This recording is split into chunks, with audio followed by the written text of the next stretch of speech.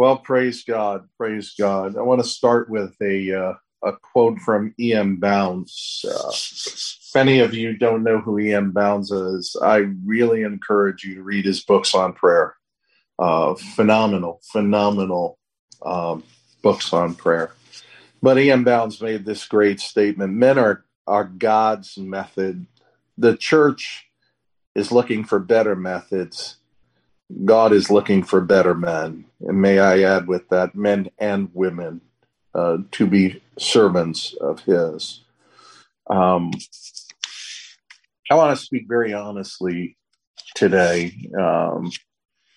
This past year has just been extremely difficult for me, for personally and emotionally, with the church and in every way imaginable. And I'm not saying this to ask for pity, to ask for prayer, or ask for anything, nor do I do this with a false sense of humility. It's just been that.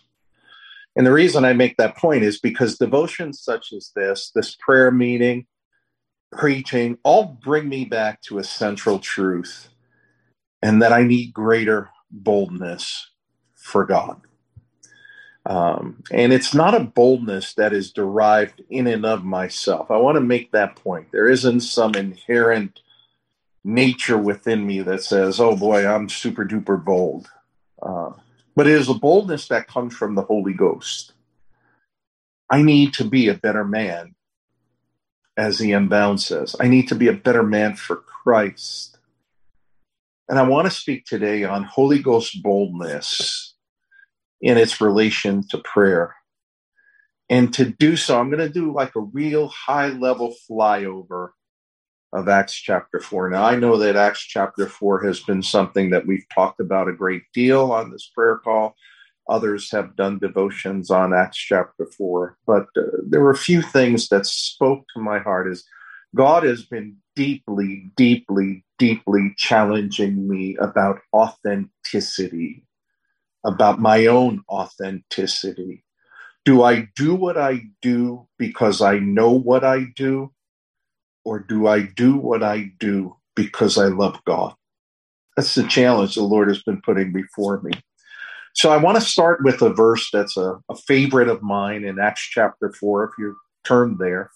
And it's Acts chapter 4:13. And you're going to recognize all these verses. Acts 4:13. And it reads, now when they saw the boldness of Peter and John and perceived that they were unlearned, ignorant men, they marveled and they took knowledge of them, that they had been with Jesus. I love this verse, a personal favorite of my verse, primarily for those two phrases, that they were unlearned and ignorant men. And I say, praise God, there are others in the kingdom I relate with. Because I see myself in that category. But I want to call your attention in particular to the word boldness, right? Where did they observe the boldness of Peter and John? And we know from the text, it was after they were summoned, after they were called before the Sanhedrin. And the Greek uses this word boldness. It means confidence. It means a bold resolve, something that leaves a witness and deserves to be remembered, which I thought is an interesting thing. In verses 8 and 12, we learn that this boldness comes from the Holy Spirit. It's a boldness that comes from surrendering yourself to the will of the Holy Spirit and being filled with the Holy Spirit. Look at verse 8 of chapter 4. Then Peter, filled with the Holy Spirit, said unto them, ye rulers of the people, elders of Israel, if we this day be examined of a good deed done to the impotent man, by what means he is made whole, be it known to you all and to all the people of Israel, that by the name of Jesus Christ of Nazareth, whom ye crucified, whom God raised from the dead, even by him doth this man stand here before you whole. Look at the boldness in his statement. We see that the origin of the boldness is that he's filled with the Holy Ghost. But notice some of his statements. Be it known to you and all the people of Israel. This was a name that nobody wanted to hear. But Peter comes out swinging and says, I want you to know specifically how this has happened. Be it known to you all and all the people of Israel that by the name of Jesus Christ of Nazareth, and notice this, whom ye crucified, whom God raised from the dead, even by him doth this man stand before you whole. Prior to Pentecost, Peter was afraid of a servant girl. After Pentecost, Peter takes on the Sanhedrin, and he will take on Caesar himself. Holy Ghost boldness does not come from our own initiative or our own courage. That's not where it comes. But Holy Ghost boldness comes from the Spirit himself, and that through prayer. Holy Ghost boldness is born in prayer, and prayer is born in the heart of the person. Failure to worship God in prayer will result in a lack of Holy Ghost power. How did Peter go from being afraid of a servant girl to boldly proclaiming the gospel before the very people who crucified Christ? And we see its origins are on the Spirit falling on the day of Pentecost. If you go back to Acts chapter 2, verse 42, you don't have to turn there. It reads, and they continued steadfastly in the apostles' doctrine, fellowship, breaking of bread, and what? And in prayer. The continuity of the disciplines, you can't have one and not have the other. You have to have them all. We as believers have to continue in the apostles' teaching. We as believers have to continue in the fellowship in the body of Christ. We as believers have to continue in the breaking of bread and the remembrances. And we as believers have to continue in prayer. They continue to do this. So what was the result of this boldness? Well, the first thing, unbelievers were amazed by these untrained, uneducated men. Acts 4:13, now when they saw the boldness of Peter and John, they perceived, they came to the knowledge that they were unlearned, ignorant men. These were fishermen. It doesn't mean that they were illiterate men. It means that they were uneducated and untrained in the things of God. Here we have a bunch of fishermen speaking with authority and with power. And it says they marveled, and that word literally is translated, they were astonished, they were amazed at the wisdom with which they speak. Verse 14 there reminds us they had no response to the declarations of Peter. They couldn't rebut him. They couldn't answer him.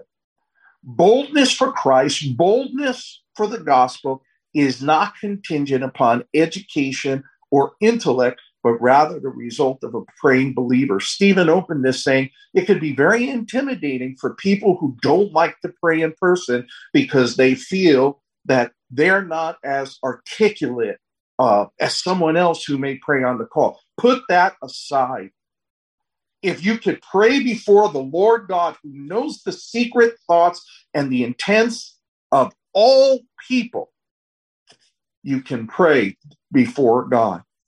Notice the second thing, that they did not bow to the culture or fear man. Look at verses 18 and 20 of Acts 4. And they called them and commanded them not to speak at all or teach in the name of Jesus. Look, this is their response. They couldn't answer him. So they said, okay, don't teach anymore in the name of Jesus. But Peter and John answered and said unto them, and they said it boldly, whether it be right in the sight of God to hearken unto you more than God, judge ye. For we cannot speak the things which we have seen and heard. Their boldness, this Holy Ghost boldness, produced courage. And they knew they were before the same cast of people that crucified and brutalized Christ. And yet they did not shrink in fear. That's confidence that comes from the Holy Spirit. What was the result of their testimony? Notice that upon their release, after having a spiritual victory, they immediately returned to the church. And what did they ask for? Look at verse 29 of Acts chapter 4. And now, Lord, behold their threatenings, and grant unto thy servants that with all boldness they may speak thy word. It's interesting.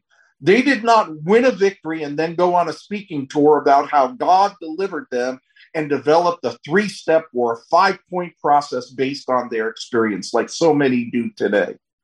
They sought the Lord. They believed the Lord. They begged the Lord that God would grant them boldness to continue with the proclamation of the gospel. Church, we need to do the same thing. Our victories are momentary. But God, listen to me, God is still making and writing history through you and me. What will the record say about us? Will our record contain 1 or 2 incidents of whereby we trusted God?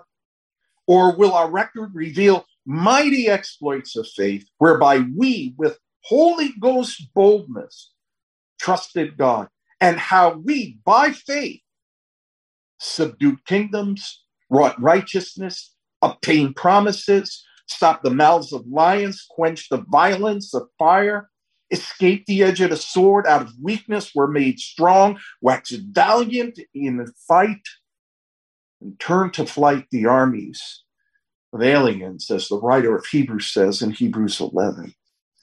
What was their result as to their request for boldness? And I want us to see this. Look at verse 31.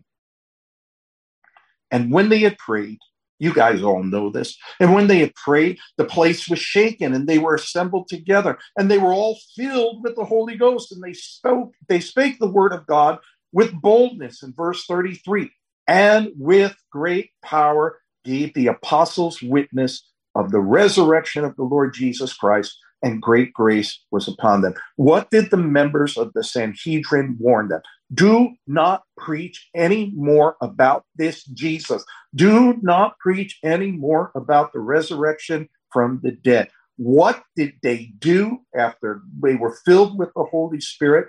Great power gave the apostles witness to what? To the resurrection of the Lord Jesus, and great grace was upon him. It was the great power that we all desire, the great witness, the great boldness for the glory of God. So I just want to share something in conclusion. We come here 6 days a week, specifically to pray for the church, to pray for us, that God would send from heaven spiritual revival and awakening. Several months ago, our brother Curtis Knapp said something on this prayer call that profoundly impacted me. He reminded us, he said, let's not make prayer a means to an end. We don't pray and use the vehicle of prayer simply to get what we want. Prayer is worship. Prayer fills the throne room of God with the incense of the saints. Prayer seeks to accomplish God's will, God's way, and bring about God's righteousness. And listen, and not our will, our way, no matter how noble we may think the task is. It is through prayer that God unleashes his power to move and grant us boldness. Godly, spirit-filled prayer provides us with spiritual potency and that supernatural ability to accomplish God's work. Now listen, we must not stop praying together as a group. We must not stop praying in our prayer closets. We must not stop praying corporately in our churches. We must pray without ceasing every opportunity we get if we ever will realize the fullness of God's Spirit and have Holy Ghost boldness. When we have that spiritual potency, it is then that God will grant thy servants to speak thy word with all boldness. Peter and John and the rest of the biblical cast were men and women no different from us. Yet they believed God. They believed God in prayer. They believed God by faith. They believed God in deed, and that belief was revealed in Holy Ghost boldness. May we be such men and women. My prayer for us is, dear Lord, grant us Grant this united prayer group gathering that we may be filled with the Holy Ghost and speak thy word with all boldness. Amen.